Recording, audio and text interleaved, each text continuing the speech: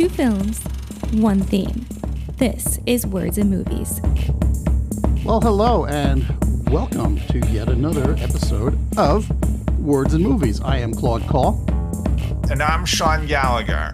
And we're in part two of our look at the movies written by Aaron Sorkin. Sorkinfest. Which is in line with his new movie, The Trial of the Chicago 7, which has been in theaters since mid-September or so and hits Netflix on October 16th. And today we're going to be looking at the first two movies that he wrote after his weakest project, Studio 60 on the Sunset Strip, was canceled. And those movies are Charlie Wilson's War and The Social Network, the latter of which won him an Oscar for Best Adapted Screenplay. And without further ado, Claude's going to tell us the story of Charlie Wilson's War. Well, it is the 1980s, and Tom Hanks is playing Congressman Charlie Wilson, who teams up with CIA agent Gus Avrakotos and socialite Joanne Herring, played by, respectively, by Philip Seymour Hoffman and Julia Roberts. The three of them cook up a means to boost funding for Afghan freedom fighters in their war against the Soviet Union. The film opens with Wilson receiving a commendation, but it quickly switches over to a flashback. Wilson is portrayed as more of a party-goer than a congressman, which eventually brings about a federal investigation that ultimately results in no charges against him. Joanne Herring persuades Wilson to do more to help the Afghan people, and so he visits the Pakistani leadership, and they convince him that the U.S. could be doing a lot more to help the Afghans fight off the invading Soviets. Wilson, in turn, finds himself frustrated by the fact that the CIA wants to keep all of their support efforts to be low-key. Wilson returns to the U.S. and he meets with Avrakotos, and their efforts to get funding to the Afghans leads the Soviets into a quagmire of a war, and his activities wind up becoming part of the Reagan Doctrine, which was dedicated to supporting anti-communism efforts worldwide. When the Soviet Union finally withdraws, Avrakotos tries to persuade Wilson to find money for post-occupation Afghanistan to include things like rehabilitating schools. Unfortunately, he meets with very little support in Congress. Ultimately, Wilson is commended for his support of clandestine services, but we can also see that he is afraid of the implications of what basically amounts to a withdrawal from Afghanistan. Okay, now this movie was somewhat of a turning point for Sorkin in that from here on in, every movie that he's written has been explicitly based on a true story. You know, A Few Good Men was inspired by a true incident. Malice, I think, is somewhat inspired by a true incident. And The American President, while not inspired by, was loosely inspired by Woodrow Wilson trying to go on a date while he's in the White House.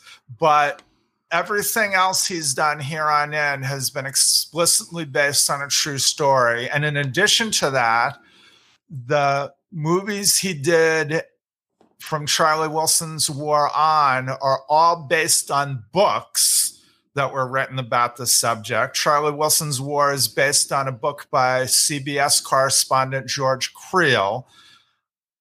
We don't know explicitly if Trial of the Chicago 7 is based on a book, though I'm sure Sorkin read a lot during research. And all of these movies are told in or contain flashbacks. And although Charlie Wilson's War didn't start out that way, and we'll get into that in a little bit, but we talk about Sorkin a lot as far as his dialogue goes and his characterizations, but his structure is something that we shouldn't ignore either. And each of these movies, particularly The Social Network, but even Charlie Wilson's War, can be talked about pretty easily in terms of how he structured them. And one of the ways in Charlie Wilson's War is the way Sorkin uses names from the period. For example, when Charlie and his aide, Bonnie Bach, who's played very well by Amy Adams, are walking out to the House of Representatives before he's set to vote on a ridiculously inconsequential bill involving the Boy Scouts. He's met by an aide of Tip O'Neill's, who they never identify. They just say, Tip wants you to. And they mention Jean Murtha. Now, Jean Murtha pays off later because he ends up taking over the committee that is funding this covert act to help the Afghans out in the war. And it's because of the vote because of the way Charlie speaks up on his behalf here that Murtha, even though he takes over the committee from Doc Long, who's played by Ned Beatty in the film, because Charlie spoke up to him, Murtha will continue the funding. However, Murtha at the time, and they don't really discuss this, they just say he's under investigation, but he was under investigation because he was part of Abscam, which is the thing where congressmen were bribed by the Arabs. by people posing as Arabs. Oh, yeah. And, Sorkin does that throughout the film, that he'll put these names in, but unlike a lot of biopics and docudramas, he doesn't explain who they are. He just expects you to figure out that they're important in some way. Another example is when Gust is meeting with his superior for the first time. He's played by John Slattery, who'd later become well-known on Mad Men. He mentions Papandreou wins the election if I don't of the junta take him prisoner. That's referring to Greece when there was a coup d'etat in the late 60s. Costa Gavras made mention of it in his great movie Z. And then they also get into a discussion about Admiral Stansfield Turner, who was the Joint Chiefs of Staff, I believe, when Carter was president. And again, though, there's no explaining who they are. John Slattery's character does say at one point, you mean Admiral Stansfield Turner, but that's more of like, hey, show some respect rather than explain things. The only person in real life who Sorkin sort of makes a mention about is Rudy Giuliani, because he's the one who's leading the investigation of Charlie into his extracurricular activities, shall we say. Yeah, and that's the interesting thing is in this particular case, I mean, Sorkin has, you've got to have a lot of stuff explained to you. A lot of times he will just give you kind of an information dump, or he will have some character who will play the dumb guy, and then you just have to explain everything to that character. And in this case, Charlie Wilson is kind of an ignorant character who does have to have a lot of stuff explained to him, but Sorkin is definitely like kind of picked and chosen what really needs to be explained and what doesn't, because he needs you to get into the facts of what's going on over in Afghanistan and how they're going to get done, whatever they're going to get done, rather than, dumping all this person is this thing and this person is that person and that person is that person. It's not necessarily germane to the story.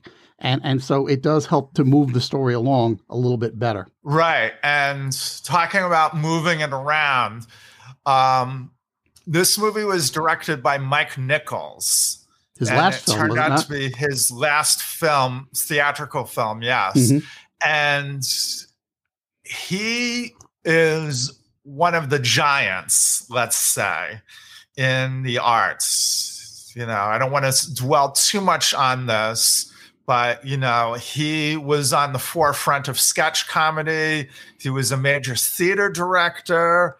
In the 2000s, while his film career had sort of foundered, He adapted 2 plays to television, Wit and Angels in America, which are terrific.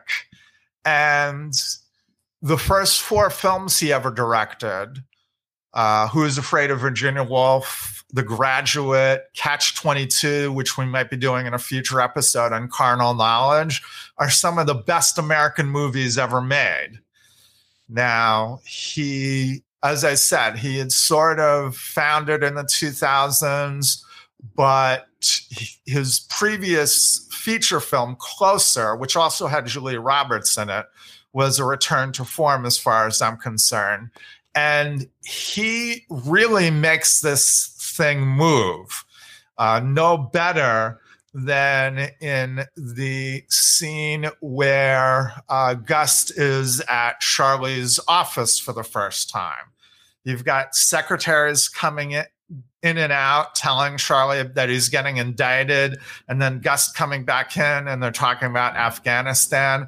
And all of that could be farce were it not for the seriousness of the subject. And yet Nichols deftly moves things around there. Yeah, with a lot of characters moving in and out of doors and that sort of thing. And that's really the farcical end of it. And you know, the other thing, it was kind of funny was because there was one point where Charlie Wilson keeps calling for Gust and Gust comes right in. And at one point in watching that scene, I was thinking, well, why is he just able to shout and be heard? Because shouldn't this be kind of a thick door? And it doesn't even occur to Wilson that this is happening. Yeah, the Swiss make an anti-aircraft gun called the Oerlikon. Listen, Charlie. 20-millimeter cannon, high rate of fire. I know the Oerlikon. Don't forget the limo driver. What do you mean? Oh, you took a limo from the casino to the airport, maybe. It's easy enough to track down a limo driver, hand him a subpoena, ask him if anything was going on in the back seat. So, you know, in terms of cleaning up this... Were you listening at the door? I wasn't listening at the door. Were you standing at the goddamn door listening to me? How could you even... That's a thick door! You stood there and you listened to me? I wasn't standing at the door. Don't be an idiot. I bugged the scotch bottle. What?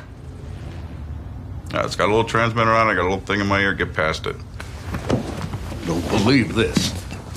Who the f are you? It's not in my ear right now. Take it easy. I was going to tell you about it, but I'd leave the room for a second because you were getting indicted. Oh, you're getting indicted. Is there a camera in here? It's a little paranoid. That's right. Will you take the bug off my scotch bottle now? I saw this movie twice in theaters, once by myself and then once with my brother, who was working in New York City at the time. And both times when Charlie realizes that Gust has bugged his scotch bottle, the entire theater exploded in laughter because it is just that well written and just that well directed and just that well acted. And just timed. It was just so well timed. Yes. And let's take a moment as well to talk about Philip Seymour Hoffman here. Yes. 2007 was an amazing year for him. You know, he had not only this movie, which he was nominated for Best Supporting Actor for, though he ended up losing. But he also had Before the Devil Knows You're Dead and The Savages, which are 2 amazing films as well. And he was great in both of them. And you might think that his Oscar here, or his nomination here, was just a nomination for all 3 performances, but he is really that good in Charlie Wilson's War. From his very first appearance when he's yelling at Cravely and doing the classic Sorkin speech of listing his qualifications. Right. And and that's a spot where you do get exposition from a character, which is a little bit clunky, but it's also, yes, A, typical of Sorkin, and B, stuff you do have to know. And C, I would argue funny. Oh, yeah. Especially since he ends it with another classic Sorkin move, a reference to Gilbert and Sullivan, when he says, "And I'm never ever sick at sea," which is from a song from HMS Pinafore. And since Mary Finn, someone who is in the Television Without Pity West Wing forums, is a huge Gilbert and Sullivan fan, we should sort of give a tip of a hat to her, since she was the one who first pointed it out to me. I just didn't know that that was a Gilbert and Sullivan reference. Yeah, it did seem kind of out of nowhere. And I was like, that has to be a reference to something, but I wasn't sure what. Another thing that I want to mention here, maybe this is from reading William Goldman's Adventures in the Screen Trade too many times. But normally in a movie like this, where you have 3 stars playing the roles, that all the good lines are going to be given to stars. You know, that's something that William Goldman was very cynical about in his book. But Sorkin doesn't always do that. And we'll get more into that in The Social Network and in a couple other movies we cover. But one of my favorite lines in the movie comes from Zvi, the Mossad operative that Charlie and Gus go to meet.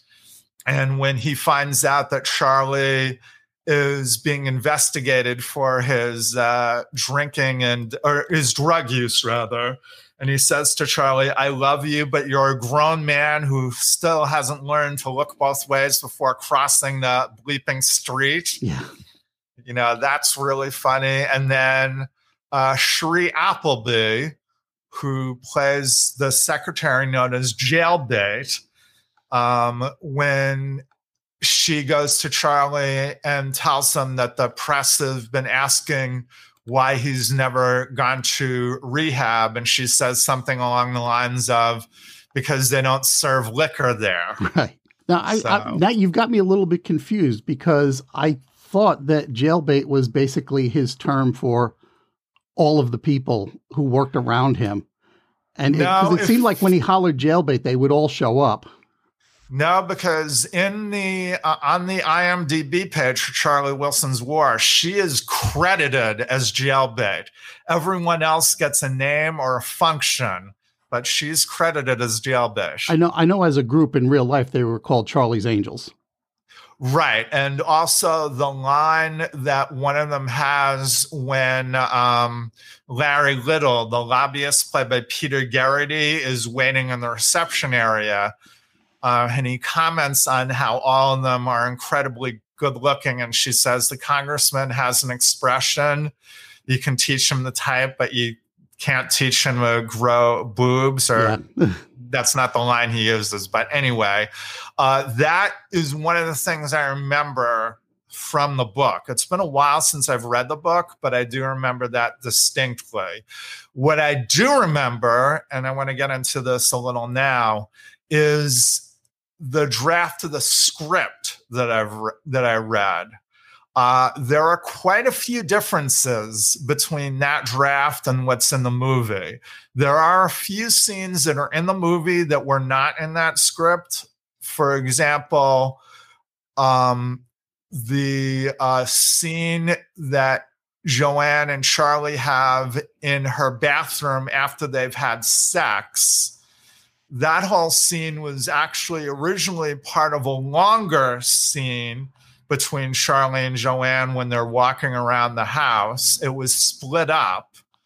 And then also the scene where Gus takes Charlie to a park in DC where the weapons expert, Mike Vickers, is playing chess with 4 people at a time. That was not in the original script. And that also allows for Charlie to give one of my favorite lines when Gus tells them, see how good he is? He's playing chess with 4 people all at once. And Charlie says, well, that's a useful skill if Afghanistan's ever invaded by Boris Spassky. Yeah. And then the scene where the actual whole sequence when Charlie and Gus are on the plane ride back home, and Gus tells Charlie to do something about Joanne because he doesn't want this to become a religious war, at least as far as the U.S. is concerned. And then the whole dinner or luncheon that Joanne is hosting for President Zia of Pakistan, who's played by the great Indian actor Puri. And he's very concerned about Pakistan and Israel being allies. And he's saying, in public, we have to appear to be enemies. And Charlie's like, yeah, I don't think that's going to be a tough sell. None of that is in the original script. However, and they're all good scenes, I should add. However, in the original script... You're going to talk about the ending, aren't you? Yeah, I'm going to talk about the ending. Although before that, I do want to mention that Joanne gets Charlie to come to her party to show him a movie that her friends have made about Afghanistan. And in the original script, we're actually supposed to be shown the movie. And it's really hard for good writers to write bad intentionally, but Sorkin did it here. At the same time, though, I do understand why they cut it, because it's really not necessary. Yeah. And then there's also a couple more scenes with Bonnie in the script. And then there's also another scene with Zvi before he goes to Pakistan. Charlie goes to Zvi and is upset with him about some kind of action that Israel took. And Zvi calls him out on the fact that he's only doing this because he has to go to Pakistan for something that he doesn't want to talk to Zvi about right away. Mm-hmm. But yes, the ending in the script was much different than it is in the movie. As a matter of fact, the movie itself wasn't supposed to be a flashback. It was supposed to start with Charlie in the hot tub with Paul, the guy who's trying to pitch him the idea of a show like Dallas, but set in Washington, and not have the award ceremony there at all. And in the script, Gust goes even further in pushing Charlie about how if the U.S. pulls out without doing anything, that things are going to get bad. And Gust actually says to him in the script, "You're a variation or something along the lines of, you're going to wish that the Soviet Union had actually successfully invaded Afghanistan if you don't do something about this." And the ending of the script is Charlie and his wife sitting at home in their apartment when they hear bombing.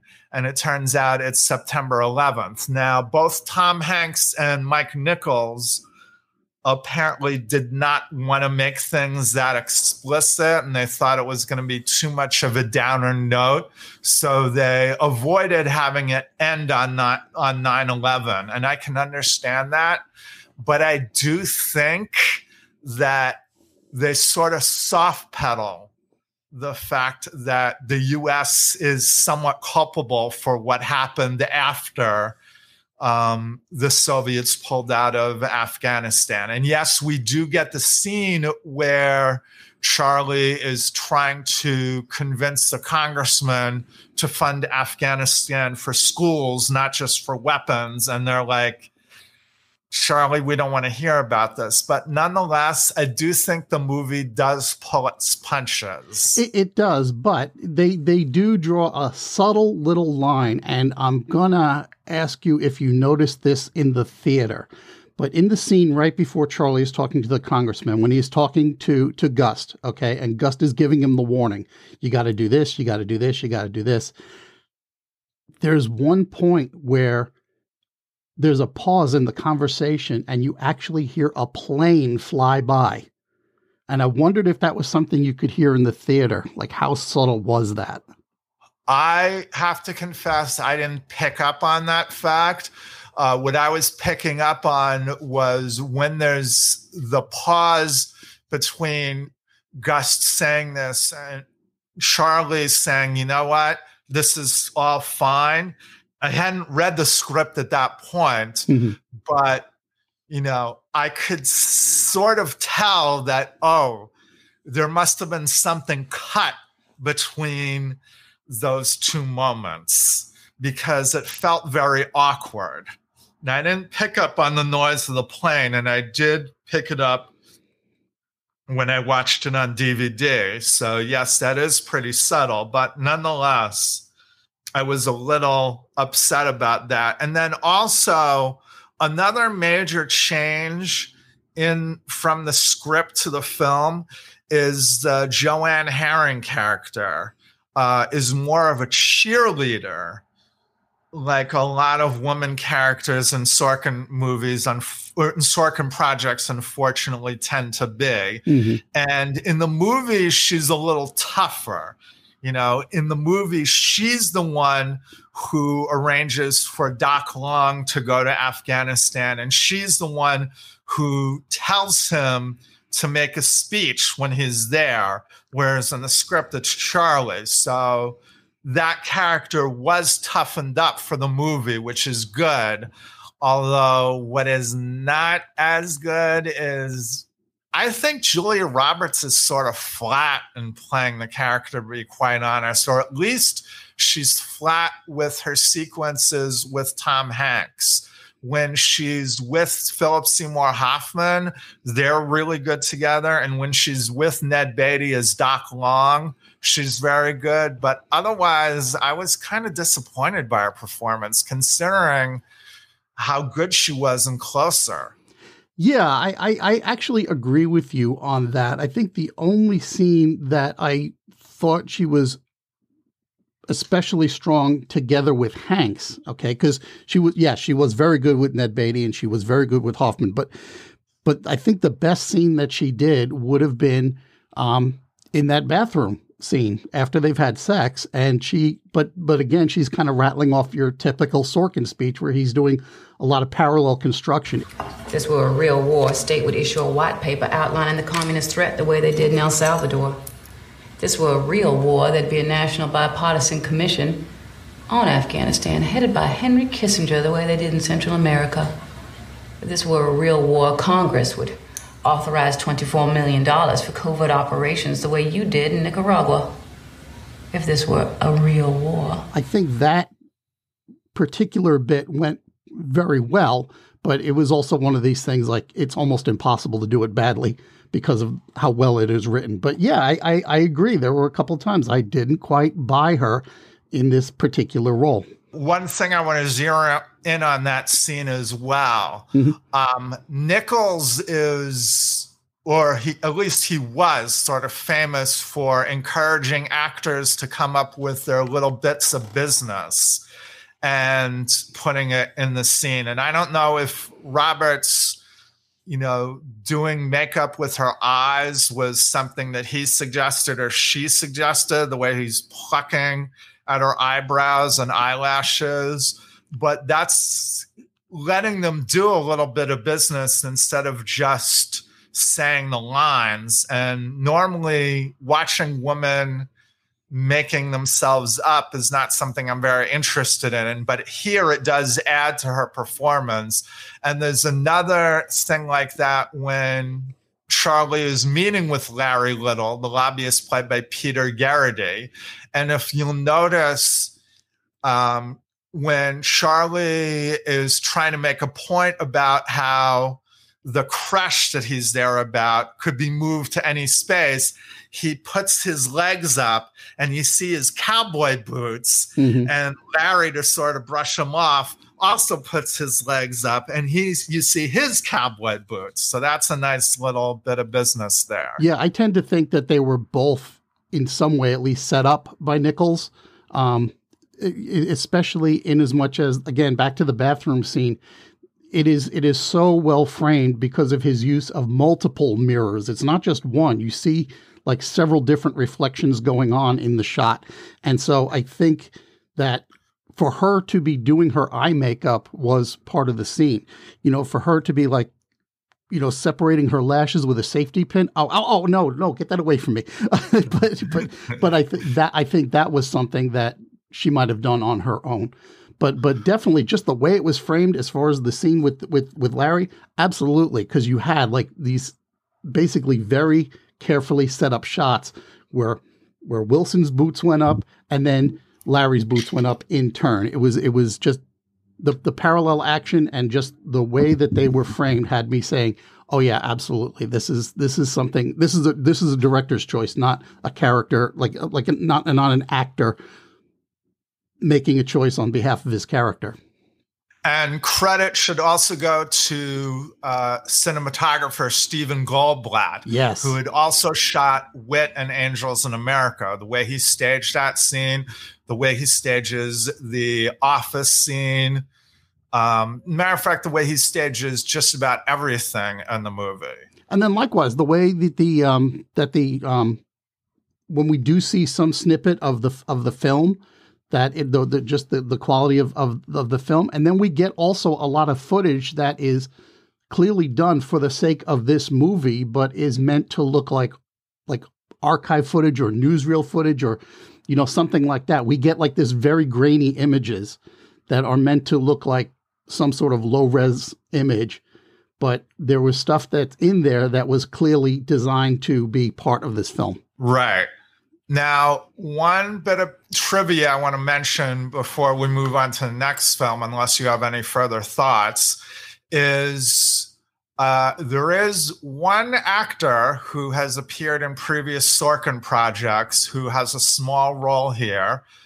Spencer Garrett is a character actor. He plays one of the members of the Congressional Committee near the end. He also pops up in an episode of Sports Night. He's in the second season episode, And the Crowd Goes Wild. He's the lawyer for the network. And then he's also part of a Democratic Party staff member in the West Wing second season episode, The Fall's Gonna Kill You. He's the one meeting with Sam. Right. I guess the only other thing I would note about this is that even though a lot of Sorkin's films are based on true stories, this one actually has a title card up front that says this is based on a true story, which is kind of unusual for him. Right. Although I always think that was probably done for legal reasons. Yeah, it's possible. It is. Why don't we take a quick break and we will be right back. Okay, so the next movie we're going to talk about is the next movie Sorkin wrote after this, which is The Social Network, which is based on a book called Accidental Billionaires by Ben Mesrich. And Claude is going to give us the summary. Yeah, you took the first line of my summary, but that's okay. So this is a nonlinear story that tells us about the origins of Facebook through a series of flashbacks to and from a pair of lawsuits that were filed against Mark Zuckerberg, who is played here by Jesse Eisenberg. One lawsuit is coming from the company's former chief financial officer, Eduardo Saverin, played by Andrew Garfield, and the other is coming from the twins Tyler and Cameron Winklevoss, who claim to have come up with the original idea for the website. The Winklevoss twins are played by Armie Hammer with the help of some special effects. In short, Zuckerberg is dumped by his girlfriend Erica in a bar.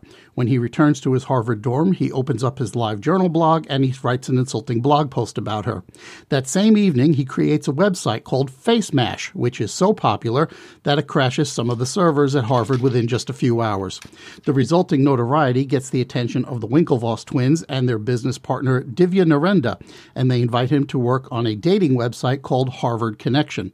Now, instead of working on Harvard Connection, Zuckerberg approaches his friend Eduardo with his idea for a site called The Facebook, all one word, which is more broadly social in its nature. Saverin provides the seed funding for the website, which becomes popular very quickly. As the Facebook grows, the twins become aware of it and attempt to convince others that Zuckerberg stole their idea, but nobody seems to care.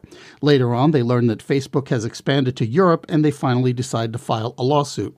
Now, Zuckerberg and Saverin meet up with Napster founder Sean Parker, played by Justin Timberlake, and he convinces Zuckerberg that the Facebook could be a billion-dollar business. Saverin is less convinced of this and continues trying to monetize the site on a smaller scale. He eventually gets so tired of Parker making business decisions without him that he freezes the Facebook bank account. Shortly after this, on the day that Facebook reaches its 1 millionth visitor, Saverin learns that his Facebook shares have been badly diluted so that his prior 30% share is now worth 1/1000th that much, and he files a suit of his own.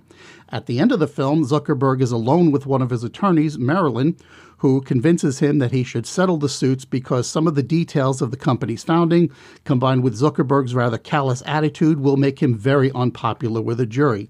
And we close on Zuckerberg alone in the conference room, where he locates his old girlfriend's profile and puts in a friend request and then refreshes the page repeatedly. When this movie was in development, I was on the Television Without Pity movie forums, and there were, in essence, 3 questions that came up. One was, why do a movie about Facebook? It's just going to be a cash-in movie. 2, why is Aaron Sorkin writing this? Because he hates the internet. Now, we're not going to get into that. We're not really going to get into that. But when we post this website, we'll post a link for anyone who doesn't know the story about Aaron Sorkin's long, somewhat tumultuous history with Television Without Pity. And number 3, why is David Fincher directing this? Isn't this just Oscar bait or sellout movie? Oscar bait, by the way, is a term I really despise, by the way. And I think, as far as I'm concerned, the movie answered all of those questions, that this wasn't just a cash-in job, because it doesn't portray any of the people involved in the creation, or supposed people involved in the creation of Facebook, in an entirely flattering light. And it doesn't concentrate on the actual ins and outs of making a Facebook, just the decisions made behind it. And although there are a couple of lines that are in the movie that you can tell are Sorkin's way of being dismissive of the internet, especially when Erica, who's played by Rooney Mara, who would become a big star in her own later, tells Mark when they're in the bar in their final scene together, the internet's not written in pencil, it's written in ink. You know, that sort of sums up Sorkin's feelings on it. And then as far as Fincher goes, this can sort of be seen as a companion to Fight Club, where you have, again, a portrait of alpha male behavior, except this time it's the words they say rather than the violence that they use. Yeah, and one of the things that Sorkin himself has said is that he wasn't going with a whole lot of fidelity to the story itself of how Facebook was founded. Okay, he wanted to tell a good story. So there are going to be a lot of times where what happens in the film isn't necessarily what happened as far as the story behind Facebook. You can't take this film as a documentary in that sense, because he's looking to serve the story rather than the characters or the real people who appear in this particular film.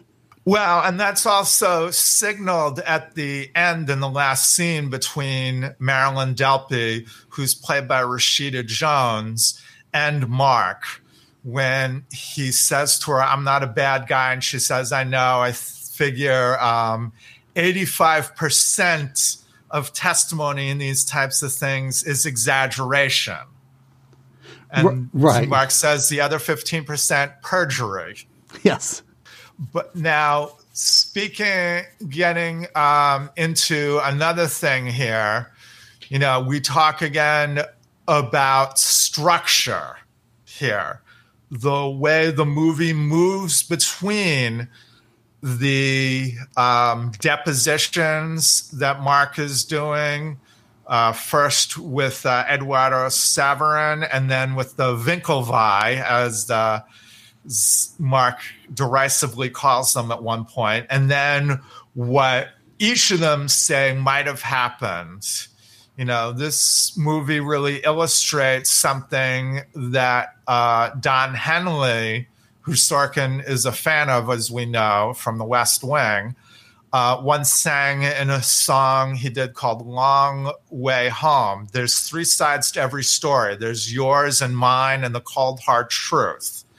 And the movie is basically asking you to decide which is the cold, hard truth about all of these stories. But again, the way it flashes from one story to another, to the deposition, to the story, to another deposition, to the story, is all very deftly handled by David Fincher and the 2 people who worked as editors on the movie. It is, and you're not necessarily expected to believe that we are going into any particular viewpoint when we go from the deposition back into the story. And once in a while, we go from one deposition to another as well. So we're really getting jumbled there as far as, okay, they're telling their story, this guy's telling his story, the other person's telling their story, and then there's what happens in the past. But none of it is being framed as this is the good guy, this is the bad guy.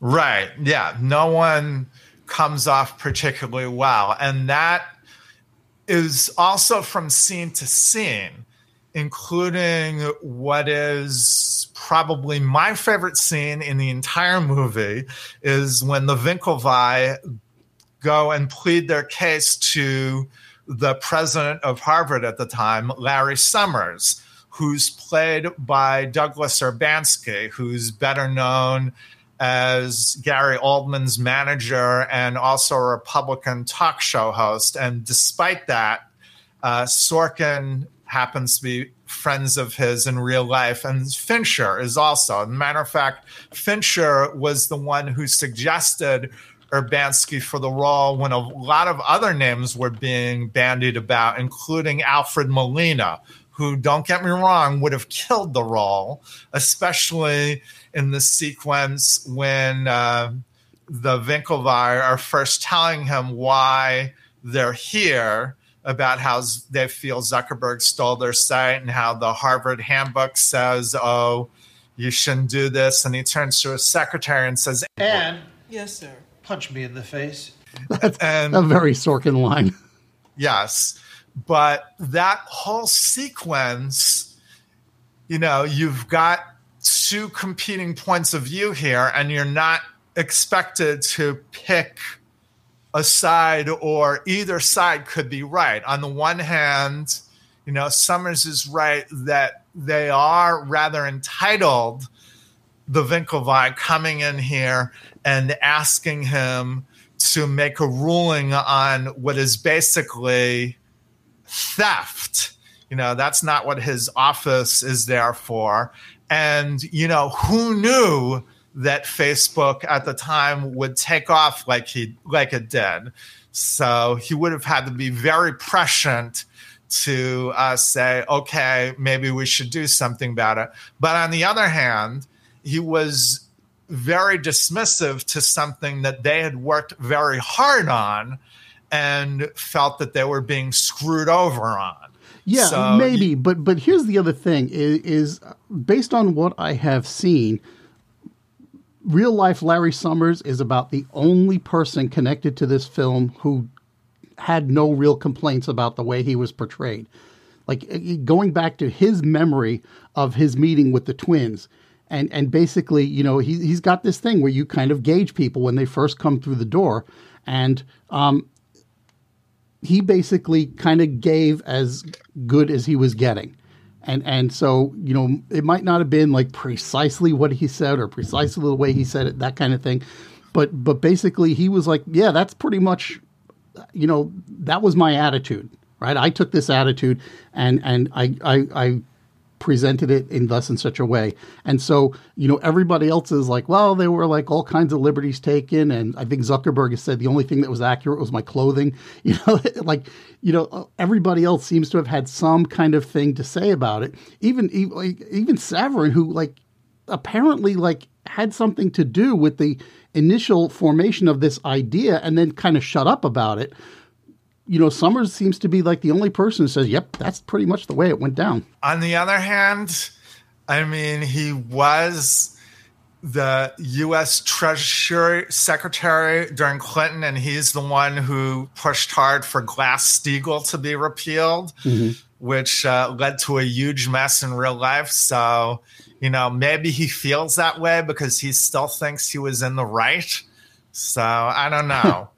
But anyway, you are correct in that, I'm not a big fan of Ben Mesrich's book because I think it's really smug, that he loves to indulge in the bad behavior that the characters were getting into. And I think Sorkin removes that smug tone, which is one of the reasons why I love the movie so much.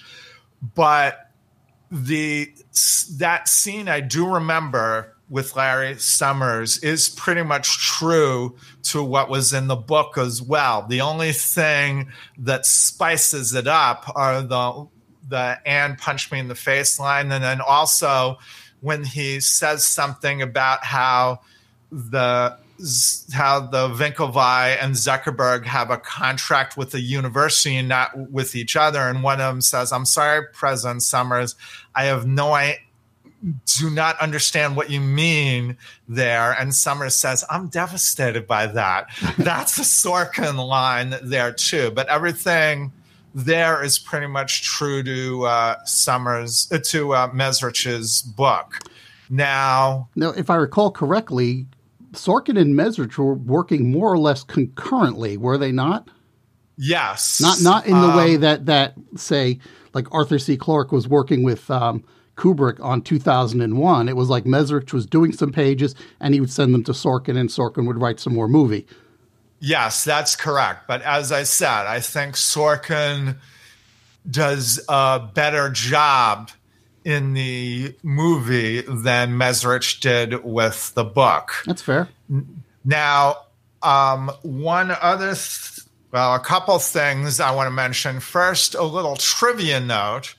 I don't know if this was by design or by chance, but if you notice, a lot of the people in the movie, or a lot of the actors in the movie, especially ones who are playing the kind of people of privilege that Mark Zuckerberg, in the movie anyway, wants to get into, but is sort of isolated from, they're all played by people who are from pretty famous families. Armie Hammer, of course, is the great-grandson of Armand Hammer, the oil magnate. Rooney Mara belongs to the Mara dynasty that owned the Pittsburgh Steelers and the New York Giants at one point. And Rashida Jones, who plays the lawyer Marilyn Delpy, she is the daughter of the great musician and producer Quincy Jones. And Dakota Johnson, who we see briefly in that scene in Stanford as the girl who slept with or on Sean Parker, as the movie says it. She's the daughter of Don Johnson and Melanie Griffith. And as a matter of fact, we're recording this episode on the date of her birthday, which is kind of appropriate. And, the guy who plays Divya Narendra, he's played by Max Minghella, who is the son of the late, great filmmaker Anthony Minghella. There you go. Yeah, I think that was mostly coincidence. Yeah, but still, it does lend a nice resonance to the movie. Let me give you something else though with that anniversary thing you just mentioned about the birthday. Right? Here is another. It's just a weird coincidence, but the day that we're recording this, okay, almost exactly 1 year ago, I was in that bar that they used in the opening scene. I was attending an educational podcast conference. And the last night of the conference, we all went over to the Thirsty Scholar. And I can tell you that is definitely the exterior of the bar that they used to photograph.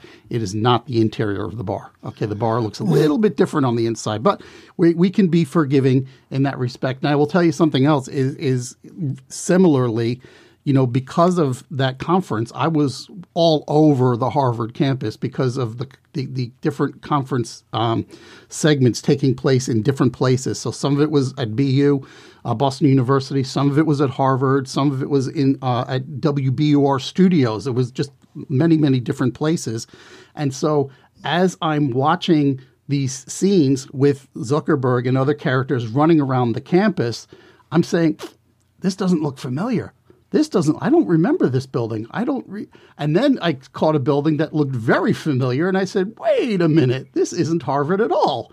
Because Harvard, since Love Story, really, Harvard hardly ever gives filming permits to movie productions because Love Story did so much damage.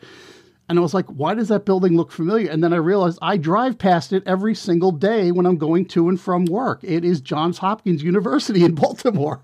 Yes, they did have to film a lot of the movie in Johns Hopkins because they couldn't get permission to film in Harvard. But that's the type of thing that I don't really pick up on unless it's really obvious. So it didn't bother me at all. One thing I do want to get to as well is the fact that, again, Sorkin is very casual about dropping information that he expects you to either pick up on later, after you've seen the movie, or while you're watching it. When Divya at one of the depositions mentions the fact that Mark Zuckerberg had become the biggest thing on campus, even though the campus includes a lot of notables, including the Winklevi, who were rowing champions. He also mentions and one movie star. And Zuckerberg's lawyer says, "Who's the movie star?" And Divya is like, "Does it matter?" The movie star is Natalie Portman. I knew that one. She apparently, because she went to Harvard, she introduced Sorkin to a lot of people from Harvard who gave him insights. I'm guessing that the scene of the 3 lies where Savarin is punching for, I think it's the Phoenix, the finals club that he's trying to get into. Right. And they have him and a bunch of other guys stand up against a statue that's supposedly of John Harvard, which is why it's called the Statue of the 3 Lies. I'm guessing she was the one who gave him information about that it's not really John Harvard. Right. And if I remember correctly, there was also a version of the story where they're still doing the face mash thing, and Natalie Portman's name actually comes up, and they decided to cut it out. Yes. Although it's not in the original script, which this time I actually read the script before the movie came out, which is why when everyone was complaining about, oh, this is going to stink, I said, you know what? This guy has, at least if you go by the script, has great potential. And the script, by the way, is 168 pages long. Now, if you know anything about movies, you know that the length of the movie is generally compatible to the length of the script. And if they had done it in a slow way, with everyone talking in a slower way, it might have lasted 2 hours and 48 minutes. But David Fincher had everyone speaking rapid fire really quickly, and he filmed just about all the script, and the movie is only 2 hours long. There's a couple of lines of dialogue that are tweaked here and there. And also the major change is the script was R-rated, but the studio wanted a PG-13 movie. So they had to cut out a lot of uses of the F word. When Mark is sitting in the computer class and a girl passes a note to him after the whole face mash episode, on the note it says, "You dick." Right. In the script it said something else, but the studio pressured Fincher and Sorkin to change it. Sorkin, by the way, according to the DVD commentary, was against that particular change because he wanted something strong that would make Zuckerberg want to leave the room, but he was overruled. Other than that, everything else, and as I said, a couple lines of dialogue are tweaked here and there. Everything that's in the script, every scene that's in the script is actually in the movie.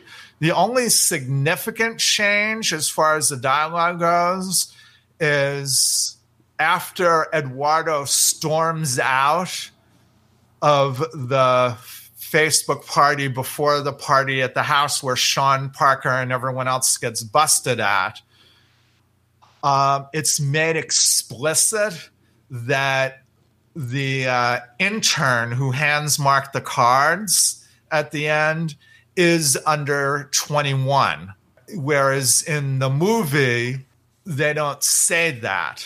No, but it becomes, I think, part of the party scene also, though. And that's also a place where they had to work a little bit to keep the PG rating, because you did have that scene in the upstairs room where people are snorting cocaine off the body of one of the girls. And so it was first like she's got to keep her bra on. And then the other thing is, if you look carefully, they've edited it so that you never actually see the action of snorting cocaine off her body. You'll see them put the putting the cocaine down. You'll see a head go down, but you won't see the actual snorting action take place. But right after they're busted, PG-13, by the way. Right. But also in that same scene where the cop is asking, how old are you? And it's 21. I'm sorry, I lied. And she has to admit that she's under 21. Right. And I'm guessing also we should talk about the cinematography here as well. Mm-hmm. Jeff Cronenweth did the cinematography. He also shot Fight Club. And I'm guessing that they also digitally made the lights much darker than they might have been ordinarily, so that you couldn't really tell either that people were snorting cocaine off that young woman's body. And in general, the lighting is much darker here than it has been in any movie version of any Sorkin script. And I think that's to the movie's credit, not that it inflates the subject matter in any way. As Fincher said in the in his DVD commentary in the movie, this movie is really about who gets the extra $1 million as far as he was concerned. But I think it does indicate the darkness of many of the characters here. Right. And again, I don't think they force the issue on you for the most part. The dorm room is going to be kind of dark. The bar is going to be kind of dark. There's a scene where they're in a dance club. It's going to be dark. You don't have too many scenes where they have to somehow artificially darken the space. I mean, yeah, they probably do just for the sake of making it look darker after they've shot it. But the fact is, most of it takes place in a very organic fashion. Right. But again, that contributes to character. Mm-hmm. And, Sorkin, we think of when he's writing his TV shows and many of his other scripts, that he's writing these idealistic characters. They may be flawed, but they're trying to be good. This and Steve Jobs, which we'll be talking about on another episode next time, these are movies where he's dealing with people who he's not necessarily trying to bring the best out of, even though at the end he wants you to at least feel a little empathy for them. Like the last line that Marilyn has to Mark at the end. You're not an asshole, Mark.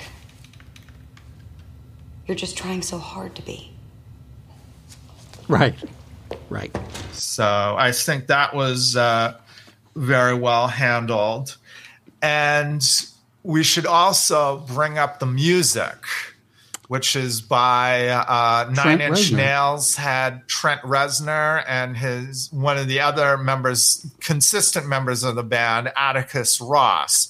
Now, I read somewhere that when Reznor was first approached to do this score for this movie, he actually wanted to write a more traditional score because he thought that would be much more challenging, because this isn't the first time he scored a movie. He also scored Oliver Stone's Natural Born Killers. So I think he wanted to move a little away from that, but Fincher talked him into doing something more like what ends up in the movie, which is very moody and atmospheric and fits with, and because it's electronic, fits in not only with the fact that this is about guys creating a computer website, but it also fits with the moody tone of that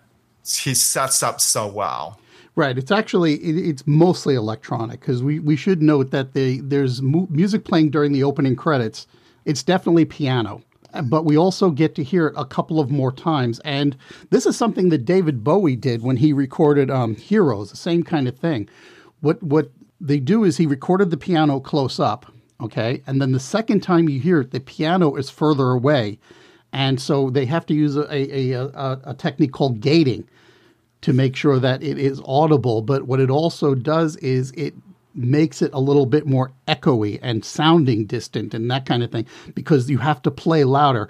And the third time, the piano's even further away, and now another gate has to be used in order to bring that sound up to a level where the recording device can hear it. And Bowie did the same thing with Heroes. He recorded from 6 inches away, then from 6 feet away, then from 20 feet away. And so if you hear each time he sings a verse of the song, he's getting a little bit louder, a little bit more strident, and at the same time, he's not necessarily louder on the record, but you can definitely hear he's shouting at the end. But the fact is, he has to in order to be heard. And Reznor does pretty much the same thing with the piano here, where he plays it from a little bit further away, so it gets a little bit more distant, a little bit more weird and echoey and that kind of thing. But every single time you hear that, that's piano. It's not an electronic device. Well, at the same time, though, when the piano pauses, you hear this sort of dissonant sound, and that is definitely electronic music playing in there. Absolutely. And we should also mention that the title of that piece is called Hand Covers Bruise. And I know one of the place that it plays at the end is when Eduardo finds out that he's been totally shut out of the company. And then also the middle part is when Zuckerberg is with the lawyer who's deposing him on behalf of the Winklevi, and he gives that speech about that he's really paying attention to the people working on Facebook, which no one else in this room, including your clients, is capable of doing. And that piece originally wasn't going to be in the movie. This is the only other significant change from the script. Originally, in the opening credits, Sorkin wanted Paul Young's version of Love of the Common People to play over it. And Fincher the lyrics are definitely way on the nose, but Sorkin in the DVD commentary said that he wanted that energy to contrast Zuckerberg's anger as he's walking back to his dorm room, whereas Fincher thought the lyrics were too on the nose, and he wanted Elvis Costello's Beyond Belief, which is from his album Imperial Bedroom, to play, until someone kept pointing out to him, that's from your generation. That's not from Zuckerberg's generation. Right. And in the end, he went with the compromised choice of Reznor's music, which I think is the right choice. And although there are a lot of songs that are played in the movie, the only one that sticks out, which I do think is appropriate, is the song that plays over the end credits, or the first part of the end credits, which is the Beatles song, Baby, You're a Rich Man. Yes. That's a perfect way to sum up the movie, I think. Especially in as much as when you first hear it, you think the movie's over, basically. You're ready to, if you're watching at home, you're ready to hit the stop button or whatever it's going to do. And it turns out that we're still going to be with you for another minute or so before we go into credits. So, we've got the music playing, and I'm thinking it's going to fade out at this point. And it turns out not to, because now we get the scene with him finding Erica's profile, with him clicking on the friend request, which is kind of interesting because you think Zuckerberg, he owns the whole thing. He could just easily bang right into her profile, but he's a courteous guy, I guess. And but then just constantly refreshing over and over again to see if she has accepted the request. So you still get all of that over the Beatles music before it finally goes to black and we see credits. And we also get the summary of Where Are They Now? Well, yeah. That's shown. And by the way, I want to mention the names of the editors, Kirk Baxter, and Angus Wall, who do such a great job of making the deposition scenes and the story scenes cut back and forth so well. And I also want to give great credit to Jesse Eisenberg. I don't know what you may remember from his career at this point, although this isn't the first fast-talking character he's played. Most of the characters he had played up to that point were pretty nice guys who maybe get sometimes lured into doing bad things, but in general, we're pretty nice guys or pretty shy people, in movies like The Squid and the Whale and Adventureland. This is the first time that he plays a real jerk. And Fincher said that he cast Eisenberg in this part specifically because he wanted to cast him against type like that. And he does a terrific job of that. I'll say that he generally does a good job. There are times, and I saw a comment about this elsewhere. There are times when, I'm a special education teacher during the week, and there were times when I was watching this guy, and I'm like, it's almost like he's playing him like he has autism. And I wasn't quite sure what was going on there. It's are they suggesting that Zuckerberg has a little, touch of the autism going on here? And as it happens, I saw somewhere else that Temple Grandin, who is a very famous person with autism, had seen the film and said, yeah, he looks like they're portraying him as somebody with Asperger's syndrome. Right. Yeah. But it does. But that doesn't always hold. It holds in most of the storyline scenes, but not necessarily in the deposition scenes. Well, you would think that in those scenes, he's very focused. I mean, he is looking out the window, but that's a way of being focused to present his arrogance his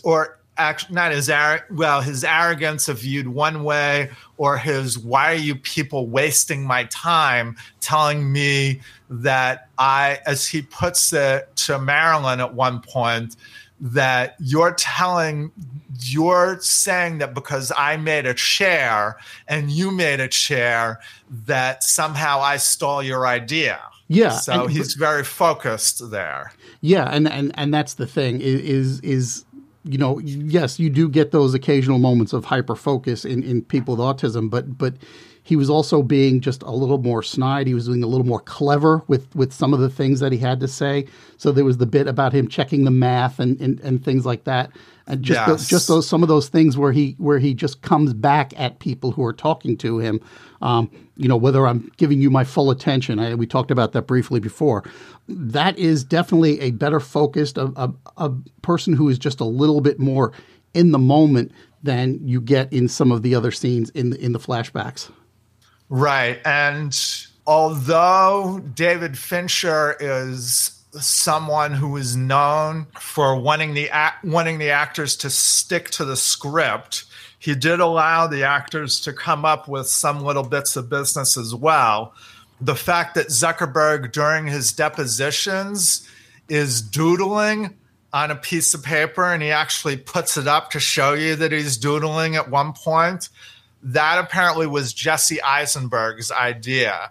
And then in one of the flashbacks, when they're at the Jewish fraternity and Eduardo sees Mark, and he does this perfectly awful white guy dance as he's walking over to him.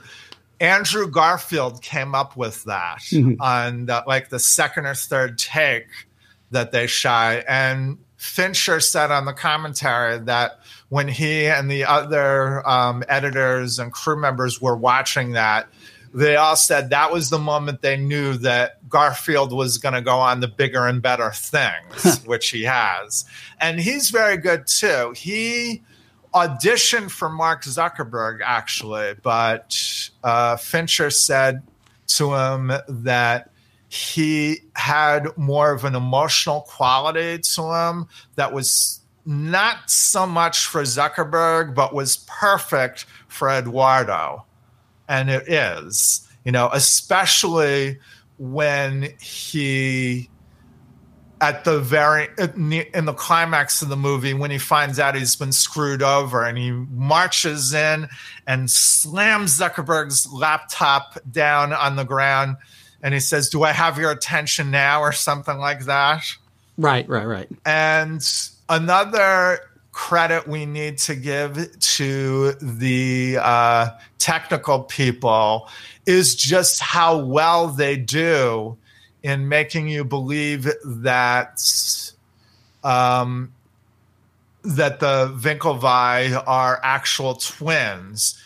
Josh Pence, who we see very briefly in the bar scene after Mark and Eduardo have had sex in the bathroom with their dates. He's the one who tries to go into the bathroom and they have to tell him, sorry, there's a couple women freshening up on him. He was actually in all the scenes with Armie Hammer, but they just superimposed Armie Hammer's face over him. I can't remember. I think he was Tyler, and Armie Hammer was Cameron in all the scenes. And they just superimposed the face. And see, and that for me was kind of unnecessary special effects. I mean, and as it was, like, I was watching this with my daughter, over the weekend doing the rewatch, and she had basically caught on to the whole body double thing with the clever camera angles and that kind of thing.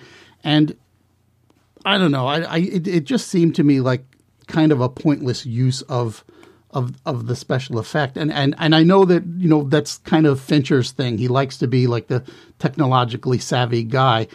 And I don't know if I'm necessarily buying that he couldn't find like a genuine pair of twins who could play the role.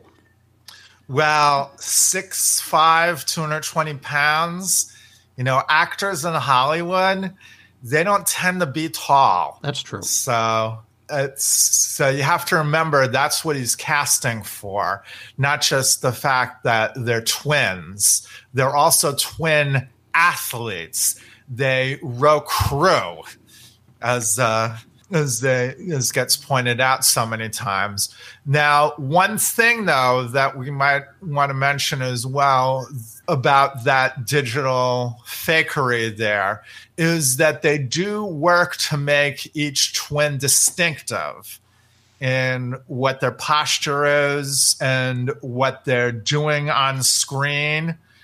You know, Josh Pence would be doing a lot of things like picking up a newspaper, leaning back, doing things with his hands that had to be replicated whenever Armie Hammer had to play that in another shot.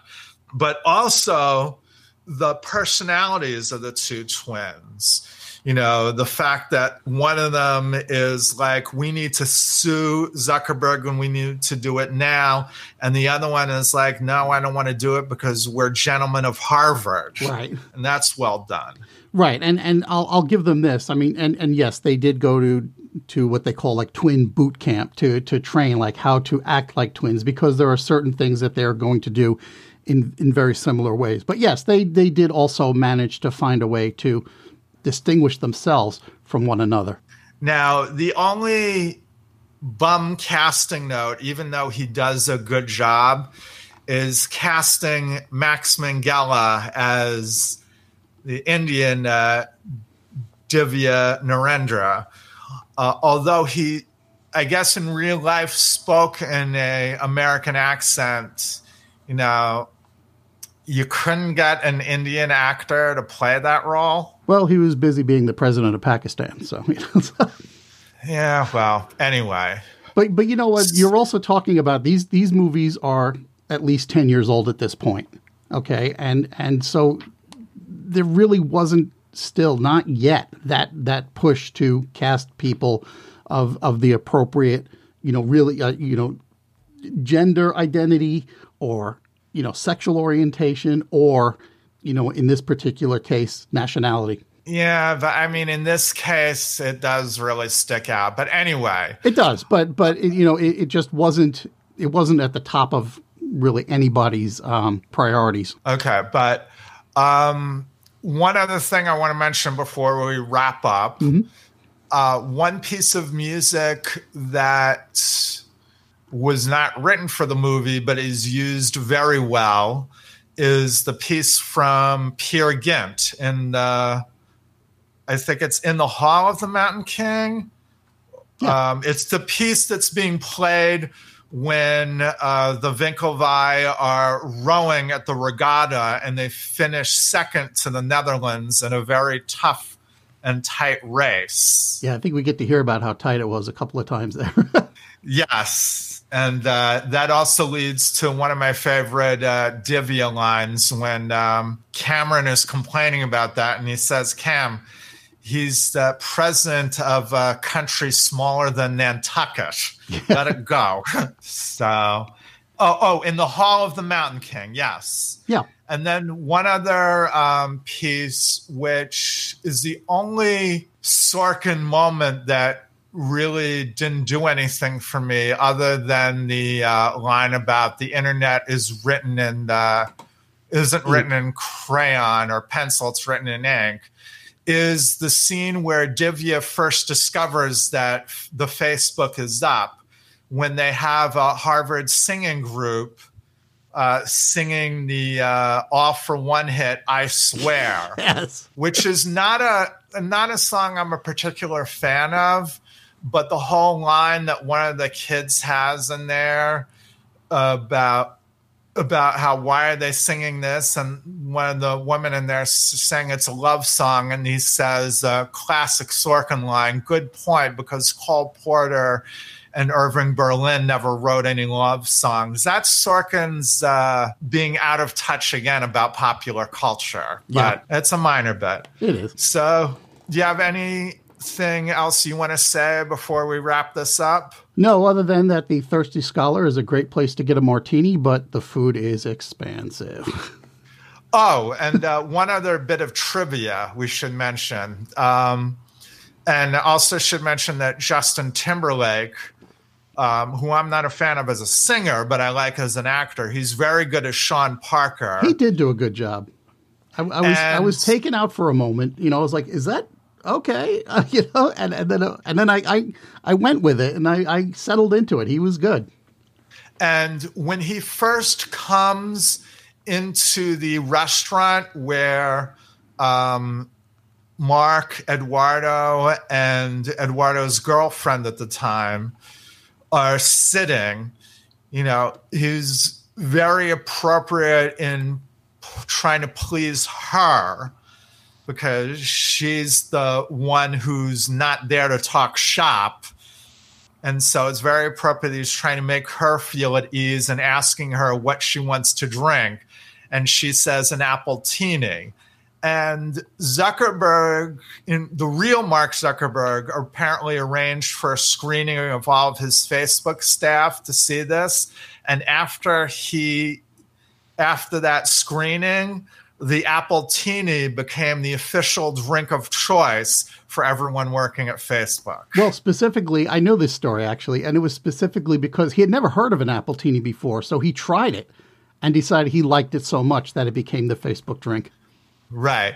Now, we should say, of course, that Charlie Wilson's War is streaming on the Peacock network. Yes, it is. And the Social Network is streaming on Netflix. Yes, it is. If you don't carry either of those, they are available to rent or buy on most other streaming networks like Amazon and Google Play and Apple TV. And next week, we're going to be doing part 3 of our Sorkinfest. As we mentioned earlier, we'll be talking about Steve Jobs, and we'll also be getting to Sorkin's directorial debut, Molly's Game, which are the 2 previous films he did to Trial of the Chicago 7. Yes, and both of those films are available on Netflix, or you can rent or buy them through the usual channels. Yes, and if you have a question or a comment, you can email us.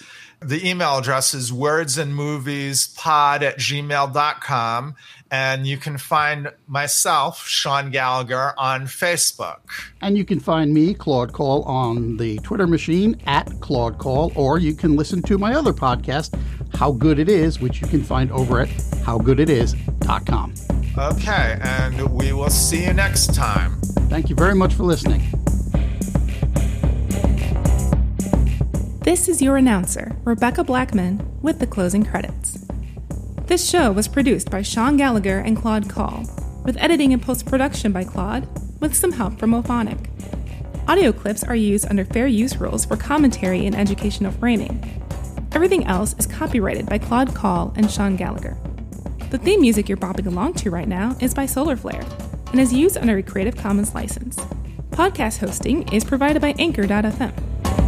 If you want to support the show, go to anchor.fm/wordsandmovies and click on the support link. Who knows? Maybe they'll even kick a few bucks my way. Thanks for listening.